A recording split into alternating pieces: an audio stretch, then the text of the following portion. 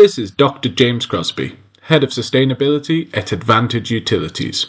I'd like to ask, could your organisation be more of an energy sector hero? Are you interested in improving your sustainability as a business? Well, now you can obtain the expert view and guidance on renewable energy solutions, on-site generation, carbon accounting, and sophisticated grid energy purchasing options through Advantage Utilities. Our team of experts use the latest tools to better analyse, track, and reduce your organisation's energy usage and carbon emissions. To find out how Advantage Utilities can become your one-stop shop for all your energy and sustainability needs, please visit www.advantageutilities.com or give one of our passionate and friendly team a call on 0208 131 4747. Hi there, and welcome back to the Energy Sector Heroes podcast. My name is Michelle Fraser, and every week I will speak with incredible people who share their lessons, experiences, and stories from their time spent in the energy sector. Hi there, and welcome back to the Energy Sector Heroes podcast. My name is Michelle Fraser, and every week I will talk to incredible people who share their lessons, experiences, stories from their time spent in the energy sector. My guest today is Andrew Garrad. Andrew is an incredible CEO with over 40 years' experience in the wind energy industry. Andrew, would you like to introduce yourself? Yes. Well, good morning. My name's Andrew Garrad. As you said, I've spent the last 40 years, really my whole professional life in the wind business. First wind turbine at home in my parents' field in 1971. I entered the wind industry in 79, and then I set up Garrad Hassan and Partners together with Ansel Hassan in 84. And I've stayed in the wind business until I retired in, I suppose, 2015, 2016. Since then, I've been wind energy, partly as a visiting professor at Bristol University, partly developing England's largest wind turbine, which is largest land-based wind turbine, which is also community-owned, and partly in other endeavours, particularly in offshore wind. So I've seen the industry or the turbines move from having blades which I could carry on my back. So my first commercial activity as Garrad Hassan in the States, I could carry one wind turbine blade on my back. Now the biggest blades are 110, 120 meters long. That simple statistic, how far things have moved in my professional career. So my business was really based on mathematical modeling of every aspect of wind energy, from the wind itself through all the details of the machine and vibrations and control system and electrical system down into the foundations, out the other side into the grid. And we sold the company in 2015 to Germanischer Lloyd. We ended up, when I retired, with 1,000 people in 29 countries. So I've seen the industry grow to the huge machines, by far the world's biggest machines today. And our growth was sort of in parallel with that. Thank you. Who was your role model during your career? Did you have any? And why did you find them inspirational? I don't know that I really had a role in the form of a person. I think one of the features or characteristics of the wind business is it attracts extremely able and well-motivated people. So I think I was inspired by my colleagues. I certainly had a very powerful early boss. When I joined the wind energy group in 1979, my boss was a chap called David Lindley. And he was a very driven character, and he collected together, I think, a very able group of people within the so-called wind energy group, partly Taylor Woodrow Construction, partly British Aerospace, and partly GEC. And within those huge organizations, we had this little microcosm, which was working on wind energy. And he certainly drove the business and inspired the people very effectively. I'm not sure I'd call him a role model for my career, but he was certainly an inspiration for us and for the as a whole. I guess a role model, you could say, in rather a broad sense, has been the Danish people. I think the Danish nation has led the way in decarbonisation, in the promotion of renewables. They don't have much in the way of natural fossil fuels in the resources. And so from the first so-called oil crisis, they very much got involved in renewables, and that was an inspirational thing. If I look back further into my career, I had another very important presence in my life, I suppose, which was my PhD supervisor.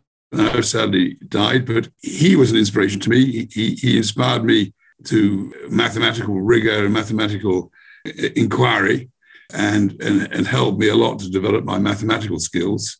So that was a different, and actually, if I go back still further, I suppose I could see my various maths teachers in various different schools. I mean, my interest, as will now be apparent, is mathematical modeling. And so maths has been my key technical interest from the word go, and remains. So now I've just become a visiting professor in the physics in Bristol. My ability has unfortunately gone. I think when I was about 18, I was probably quite clever. Now I can't do much more than spreadsheets and things, but I still retain a great interest in maths. So I think my mathematical teachers have been inspiration.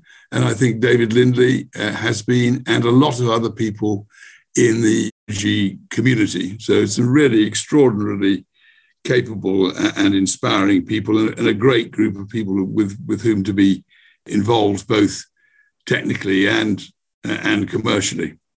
Thank you. That's very inspirational. What is the most challenging thing about your current role, and how do you handle it? Well, my current role isn't really very challenging because I've retired. Oh, okay. But I can let me enlarge upon that a bit. So I've spent, as I've just explained, my professional lifetime building up these models, but also building up a business. So I suppose the most challenging thing for me, in a way, has been moving from being an engineer to being a manager, and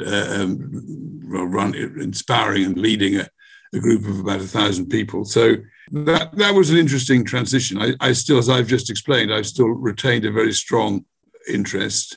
So I think the thing I've always found most difficult is all the managerial stuff rather than the technical stuff. So it's terribly important running a company, of course, that you have all the HR functions and the budget functions and all that stuff that goes with any business. And that has to be done properly and rigorously, just as the technical work has to be done. The difficult thing I found was keeping myself really interested in that side of things. Right now, I mean, I have a very challenging job, but quite a different job. I mentioned in my introduction that I'm involved in the development of a community-owned turbine here in my hometown in Bristol, in a place called Lawrence Weston, which is one of the 10% most deprived community in the UK. They have a lot of turbines in their area. I mean, in their neighbourhood. But all those turbines belong to big institutions or big corporations. So they've had wind energy done to them, I suppose, rather than done by them. And this project, which is now being built right at this very minute, is their turbine. So it's owned by the community, despite the fact it's a very impoverished community. It's going to be England's biggest onshore turbine, and it's going to be owned by the community. For me, developing that one turbine has been quite a difficult job. It's the smallest project which I've been involved in since the early 80s, but that doesn't mean it's the simplest. So quite a lot of my latter part of my career before I retired was doing technical due diligence on huge projects. So the world's biggest projects where we did the technical due diligence on. So this is one turbine as opposed to hundreds, and it's say £5 million as opposed to £1 billion. But that doesn't make it easy. The fascinating thing about the career that I've had, apart from just being present as the technology developed and the turbines grew, was seeing the whole industry becoming, I suppose you could say, much more conventional. You know, when I started out, well, people will pat me on the head and say, well, when you grow up, you'll realize you can only make electrons or splitting the atom. And a lot of people tried to discourage me in the early days. Now it's become part of the energy mix, and a very important part of the energy mix, given both the climate crisis and now more recently the the political crisis engendered by the Ukrainian war. So to see develop, not just technically, but also commercially and politically, has been very, very interesting. And it's been a challenge. So I've introduced a lot of banks into the industry. I mean, I tried to make the wind business look like the conventional businesses in which they were involved, in order to introduce conventional finance and produce needed for the huge developments that are now taking place. And that was a challenge to start with, but that was a very interesting challenge. And now, of course, all the banks are clamoring to be involved in renewables. And it's not really a question of finding the money, it's finding the projects now in which they can be involved. So how did you were mentioned before, some people tried to discourage you. How did you handle that? In your early career? I think it's arrogance of youth, probably. So I did a degree in engineering, and then I did a PhD in essentially applied maths, I suppose, theoretical fluid mechanics. And I was sort of dabbling in academic stuff, and I could have had a sort of a mild academic career, I think. And I was a research fellow for a year or so. Then I got a letter. I was working on trying to work out why dolphins can swim so fast. They can swim much faster than they should be able to if you look at their weight and work out how much muscle they could accommodate in their bodies. They shouldn't be able to swim as fast as they do. So they're doing something clever. Well, surprise, surprise. They're most beautiful creatures. And they're doing all sorts of clever things with their skins. I was doing that, and it was in the days where you could get money to do pretty much anything, rather different to today's climate. And I was doing it really because there's some nice maths involved, and it seemed quite much about the eventual applications. And then as I was a research fellow, having finished my PhD, I got a joint letter from the UK Admiralty and the US Navy saying, would I like to continue what I'm doing, but for them? And I thought, no, I definitely wouldn't like to do that. And so that letter precipitated some serious thought on my behalf about what my future should be. And it was a crucial letter for me. And I thought, right, I need to find something which I'm really going to devote my life to now. And I decided energy was the right thing. And I looked at nuclear, and I looked at waves and geothermal and tides and hydro and wind. And at that point, all the renewables were really in a similar stage of maturity. And probably more by chance than luck than judgment, I chose wind. Wind had the right technical ingredients for me. So it was a fluid, and I'd just been doing fluid mechanics. And it was just starting. So I plunged in with wind. I also decided that I should have as big a break as I could from in terms of culture. And so I went to work for really a very extremely right-wing, hard-nosed, big civil engineering company called Taylor Woodrow Construction, which I mentioned earlier on. Mm-hmm. And that was a cultural shock to me because I'd been in a sort of liberal academic society, and this was certainly not that.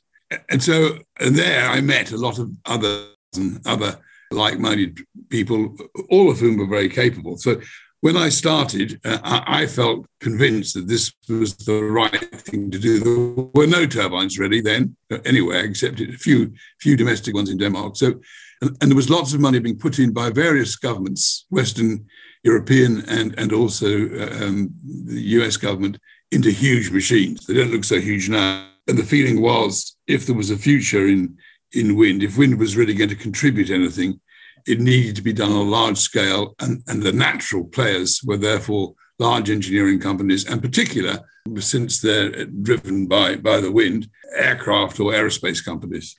So all over the world, aerospace companies were starting to dabble in wind. So Messerschmitt, Hamilton Standard, Boeing, and NASA, in our case, British Aerospace, and Air Italia, all those people.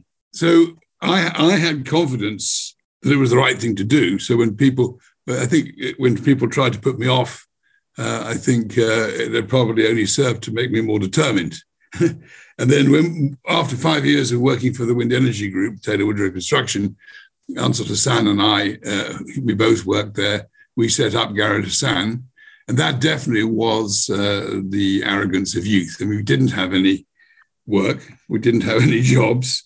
We both had young children and mortgages, but somehow we felt that we could do something on our own. So we set up this little consulting company in a bit of space given to us by a city university in London, and thought, okay, well, now people will beat a path to our door because they'll want our skills. And they did, which was rather remarkable.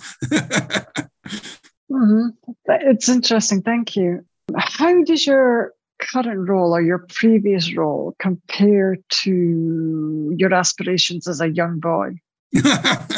Well, I guess I had a very easy childhood. I had a very terrific parents, happy home life, and expectation that I think all of us would sort of succeed in some way or another. We weren't an academic family, but we were a family where people were used to going to university. I don't think I had any clear idea as a boy what I would do or what I wanted to be. From a very early age, I really mean very early age, so about 7 or 8, I really, really enjoyed maths. I think I knew that I would do something at least vaguely mathematical. As a teenager, I won a scholarship to Oxford. And so, as I mentioned earlier on, I think when I was 18, I must have been quite clever, and I've gone downhill ever since. So I don't think more than knowing that I wanted to do something mathematical, I didn't have any clear idea. I certainly, my older brother he's a sculptor, filmmaker. He can do anything with his hands. He's incredibly clever with his hands and very practical. So he always did all that sort of thing. He demanded he would do it. So it's slightly ironical that I'm ended up as the engineer, but I can do a little bit, but nothing like what he could do. And so I'm not a practical person. I think my skills are more analytical than manual. I maybe got slightly better at that as I've got older. So I think it was always expected that in some sort of modest way, I would be reasonably successful, probably slightly academic. When I set off into the wind business, and as I mentioned before, there really was no wind energy to be seen. In fact, when I first went to China, we as a company did a lot to get the Chinese wind energy going, now the world's biggest market. When I went there was not a single turbine producing electricity. There was water pumping, but nothing else. So I had no idea when we set up Garrad Hassan in 84, when I joined Wind Energy Group in 79, what the future would hold. I mean, if I have over the years made predictions of how big the turbines will be, how many there will be, and I look back on those predictions and they're hopelessly wrong. I mean, really, we've far outstripped, and I think I'm not alone in this. Other people were also pontificating in the same way and being hopelessly modest. So what actually happened, I don't think anybody 20, 30, 40 years ago could possibly have envisaged what has happened. So, of course, that's made it immensely exciting. Technically, I've had a very interesting life, and it's very hard to imagine something I could have done as an engineer which would have been more exciting, to have been in at the very beginning, see something growing I mentioned earlier on, from 12 meters in diameter to 200 meters in diameter, or 60 kilowatts to 20 megawatts. It is absolute, to use a technical term. And so could I have ever anticipated that? No, I absolutely didn't. And as I think is often the case, I've been very, very lucky. I mean, I've been lucky to have been part of this amazing industry with amazing people, seen this amazing growth. And I've also made a modest success of a business. And those two tracks, one as a business person and the other as an engineer, have, in my case, rather very luckily fitted together very well. So the timing, again, luck, but the timing for setting up and getting involved in this in the very early stages was very, very fortunate. Interesting. Thank you very much. I wondered if you were going to be hiring someone previously, or maybe just now, or even previously, what would make an outstanding hire? What would you look for? What skills, experience, knowledge? Well, there are one characteristic of our business, and I think it's probably true of the wind energy business in general, but our consulting business in particular was, and probably still is in my absence, its ability to attract extraordinarily talented people. We were never short of talent. We were often short of experience. So if you look at the demography of Garrad as a company, it was very, very young. And the other day I was asked to give a seminar about leadership. And I must have looked a bit shocked. And the guy asking me to do so, it's all right, just talk about your leadership philosophy. And I thought, oh, blimey, well, I don't think I've got a leadership philosophy. So I then had to think, well, okay, I must have had this business. And so I thought, in order to prepare myself to give this seminar, I did think about what or try to develop or articulate what my philosophy was. It sounds very grand, but basically, how did I work? And what I discovered was, on reflection, that probably again by force of circumstance, my philosophy was to trust people. So I mentioned earlier on that we had an extraordinary well of talent, and we had lack of experience. So a lot of young, very talented people without much experience. So what do you do? And what I did was to trust people to do a good job and keep an eye on them, of course, and help them out if possible. But what I found was it was amazing what people could achieve through sheer drive, of course, but also by giving the freedom to use their talents. So to answer, it is a really long answer to your question. I would always look for people, in our case, because it was a consulting engineering company and it was really quite mathematical or technical, I would look for very sharp people, but also people who were driven. One of the great things about our company, and I think the industry in general, is almost everybody, probably not absolutely everybody, but almost everybody was there because they wanted to be involved in renewables. They wanted to be doing something that they felt was worthwhile. They weren't just coming to earn money and do a job. They actually believed that our product was important for them and for society. So I would expect to find someone professionally driven, technically able, and with who shared ideology. And I think those people, when they came together, it meant that we had, this is hard for me to say because I may not be objective altogether, but I think we did have a very powerful ethos, which meant people did work for a common cause. And then they're working for a common cause and they have a really positive culture that makes a pleasant place to work and a good place for people to both personally and professionally. So there was a general feeling of helpfulness, I think, and there were so many talented people around that there was always someone who knew what to do. So those would be the basic talents I would look for. And I guess, that's very, very common. When I stepped outside Garrad after I retired, I did start to discover that the typical talent that we had and the typical person working in Garrad was actually not typical, and so of society. These were particularly clever, driven people, and that's what made it such good fun. So it was a bit of a shock after 40 years to step outside. Thank you. I think it's important to trust people as well. I should say, now and again, that didn't work, of course, but by and large, it did. And I think this goes beyond technical capability. It is part of the culture. I did decide when I was considering this whole question of leadership philosophy that it was part of the culture. So there are two types of managers, I think. One type of manager starts from a default position of trust. The other type of manager starts from a default position of suspicion, or that the person has to earn their trust. Okay. And what I did discover, if you've got the second person organization, it could be very damaging. So, and of course, people do make mistakes from time to time, but you have to be there to make sure that you help them out of those mistakes. And that was the small number of more senior people had to do that job. But I think generally it worked pretty well. I agree, actually. That's a really good message. Have you ever had any career disasters and how did you handle them?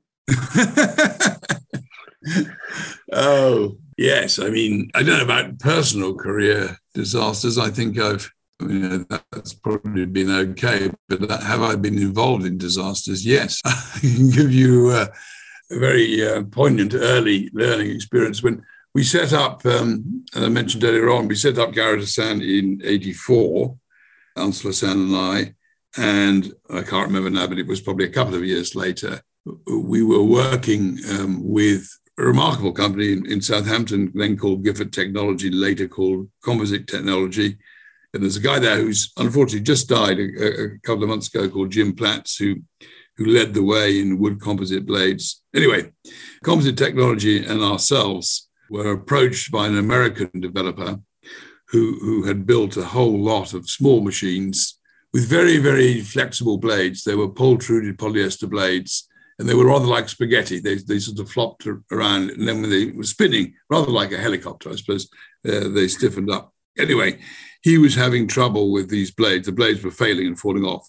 So he hired Jim Platts' organization and ours to develop a new set of blades to replace the ones that were falling off. And we did, and it was very exciting. I mean, particularly as a new little company like ours, we put them on, we helped design them, instrument them, put them on, tested them, and everything seemed to be hunky-dory. And then about 6 months later, I rang up Mr. Zebedee, who was the boss of this place, Mr. Zebedee of Dollar Energy Corp. So that probably gives you a clear idea of his motivation. And I said to him, I haven't heard from you for a bit, but how are the blades? And he said, the blades are fine, but all the towers have fallen over. Oh my! So, blimey! So this was a lesson, and probably a commercial lesson, of course. How do you handle that? But also a technical lesson, which was that these machines are very closely coupled. So you can't fiddle with the blades without affecting everything else, and of course you can't fiddle with the tower without affecting the blades. So the whole thing is a coupled system. That led us to develop a computer program called Bladed, which remains the dominant computer program in the industry, at least outside Denmark, for predicting the behavior of these now huge rotating systems. So that lesson of that disaster was, right, we really have to understand the whole system. We can't design a blade. We have to design a blade for this system. We have to design a tower for this system, a control system for the system. And so that led us to develop this Bladed program, which, I started writing in 1985 or something, and it has continued to this day and is used all over the world, and something I'm very, very proud of. Part of Garrad Hassan's mission was that we should do everything better than everybody else. That was the driving message.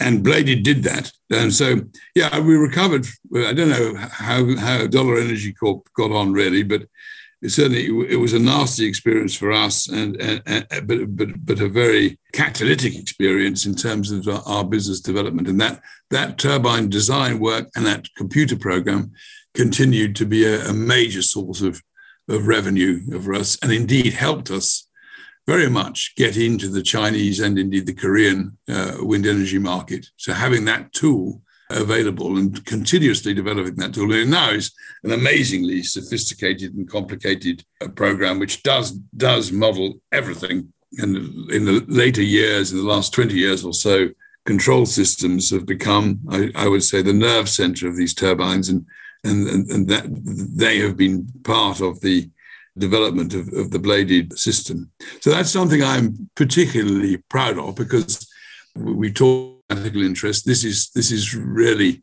mathematics in powerful application, and it has allowed us as an industry to develop these huge machines. You can't put up a 200-meter diameter turbine unless you're absolutely sure you know how it's going to behave. You can't afford for it not to work. And so the mathematical modeling, others, of course, have come along as well. Having really reliable and properly validated mathematical models is crucially important, probably in every application, but when you're dealing with these massive machines, that it really is very important. Thank you. I agree. It is very important. What is your zone genius? What are you most good at? I suppose, as I mentioned several times, I think I've lost the ability to do anything particularly clever technically, if I ever had it. I think the thing I've been particularly good at has been communicating complexities to customers, to bankers. So being able to look at a technical problem, which for me would always have been something to do with wind energy, and to translate that into commercial terms and into a framework that non-engineering people can understand and make decisions. One of the things I suppose I personally led the world on was technical due diligence, which means making sure the turbines work, making sure they produce the energy that was expected. And so that's actually, at one end, highly technical. We try to turn these projects and turbines into things that the banks could lend upon. And that also meant we had to make important decisions. So a natural engineering inclination is if you don't understand something or something isn't completely clear, you do more work until it is clear. Well, if a problem arises with the project and someone wants to build the project, someone wants to lend the money, but there's a few uncertainties left, you can't say, oh, well, let's do another year's study of this and then make a decision. You have to say, right, this is what we're going to do. And that solution might be a technical one. It might be a commercial one. It might be insurance. It might be some sort of bond. So the natural inclination of an engineer to go clear doesn't work under those circumstances. So making that sort of decision and brokering that sort of deal, I think is something which I did, well, I had a lot more experience of than most other people of. And so that's perhaps something which I developed as a speciality. So communication between technical and financial people, I think brokering big deals was an area where I did play a particular role. I've also, over the years, I've had a lot of political interest with a small p, not party political, but promoting renewables and wind energy in particular. A long time ago, I was chair of the British Wind Energy Association, and then more recent 2014, I was president of the European Wind Energy Association. And I've spent a lot of time in talking to the people, fairly senior people in the Commission and environment and energy ministers around the world, and also doing the same thing, so developing new markets in Australia and in Brazil. We had a market, we helped to develop the Australian market, and we were really, I think, quite central in developing the now huge Chinese market. And that partly is technical, how to design turbines. It's also partly how do you set up an incentive scheme? How do you set up an electrical network? And we had a bit of all of that. So I think I moved from being very much technically and mathematically driven to a broader technical political commercial role, and probably being able to cover those three bases in a reasonably competent way was perhaps something I was particularly good at. When you were working in your last role as a CEO, what type of work would you always delegate? The whole business of delegation is clearly crucial to being able to expand a business. And I have noticed that the ability or the willingness to delegate is something which is very variable. So you'll find people, very, very talented technical people, who probably because they are so clever and good at what they do, don't want to delegate because they always feel they can do it better themselves. And I completely understand that. Yeah. And there are other people who are absolutely delighted to delegate because they don't want to do it themselves. And getting that balance right is crucial. In my case, I came up through a very technical or mathematical role, and at some point, and I don't think I actually actively said, right, I'm going to stop. I had working for me a very talented group of people. It was clear that they could and should do it and do a much better job. I also discovered that you should never be worried about hiring people much cleverer than yourself. And so I think being surrounded by very, very sharp people is very good, and therefore it's natural to delegate. So I think in the end I got pretty good at delegation, and maybe partly because I was no longer competent to do the things that I used to do. I think the whole business of delegation is very interesting. By the time I stopped, I was jack of all trades and master of none. I was spending my time doing HR and budgets and a bit of politics. But I have zero training in budgets or accountancy. And what I've learned about HR, I've just learned from running the business. And I long since ceased to do the things that I was actually properly trained to and probably quite good at doing, because I was continuing to run the business. I probably should have delegated more commercial stuff than I did. When I stopped, I mentioned that we had offices in 29 countries, and I was still going to visit them all. So I suppose I was still running the business as if it were a small business when it no longer was a small business. So that was something I probably didn't delegate well enough. So I think I delegated the technical staff, technical functions completely. I supervised the managerial ones, but the sort of softer side, the political or leadership side, maybe I couldn't delegate. I don't know, but I certainly was doing too much traveling around the world, seeing people, seeing our own staff, than would conventionally be the case. But that may have been a good thing. Something I did do, particularly after we'd merged with Germanische Lloyd, was to recognize that there were people who wouldn't or couldn't delegate. And I tried to work with the idea that there was in order to be successful, in order to be senior, in order to be paid well, you didn't have to have lots of people working for you. So if some people naturally want to have people working for them and are good at it, other people, maybe the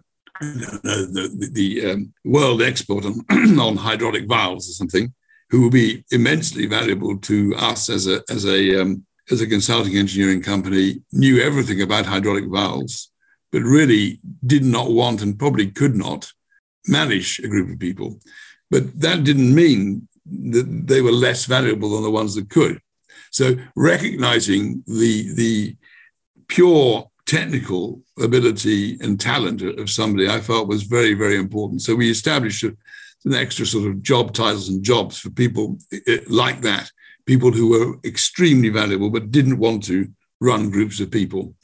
And I think I'm looking at other organizations. I do think there is still a tendency to think that seniority and value is determined by the number of reports that you have. And that really, certainly in a technical business like ours, absolutely is not the case. It was really interesting, actually. I have one final closing question. If you could turn back time, would you change anything?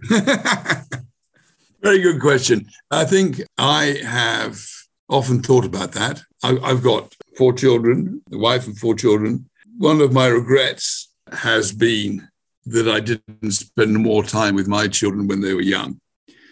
So, yes, that is a regret. And if I was turning back the clock, I would try and adjust that. If it's a more technical question, I've thought very hard about this when I've been, say, away from home over the weekend or for a long period of time in the States or South America or China or something, and working on a deal in a far off land, sitting alone in a hotel, thinking, because often you're doing a deal which you have to work on intensively, while you're there. So often it's quite a remorseless sort of situation. And thinking at 2:00 in the morning, writing some report or doing a calculation, something, gosh, why am I doing this? What would I prefer to do? And then I thought actually pretty hard about that and thought, no, I am here far from home at 2:00 in the morning on a Sunday morning or something, doing this because I love doing it. And I've said several times in this discussion that I feel I've been immensely lucky to have happened on renewable energy and wind energy in particular. And I would absolutely not have been doing that had I been designing a missile or a bit of an aeroplane or something. I was able to and willing and actually keen to spend that sort of time and energy and dedication because I really believed in the aim, in the goal. So I have thought about that question, and the answer is, apart from spending more time with my kids, but my kids are grown up now, and I think we're all on pretty good terms, and so there hasn't been a disaster. And my wife played a huge role in making sure that was the case.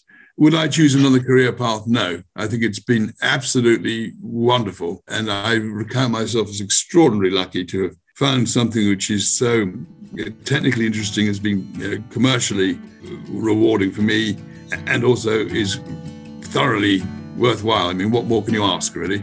Excellent. No, thank you. That's all the questions I have for you today. I would like to thank Andrew for your time. Thank you very much. It was really appreciated. That brings us to the end of another episode. Thank you for listening, and see you next week. That brings us to the end of another episode. Thanks for listening. If you enjoyed the show, I'd like to gently encourage you to leave a 5-star rating wherever you listen to podcasts, and share the show with another person. You can also follow me on LinkedIn or via my website, www.michellefraserconsultancy.com. Thanks again for listening, and see you next week.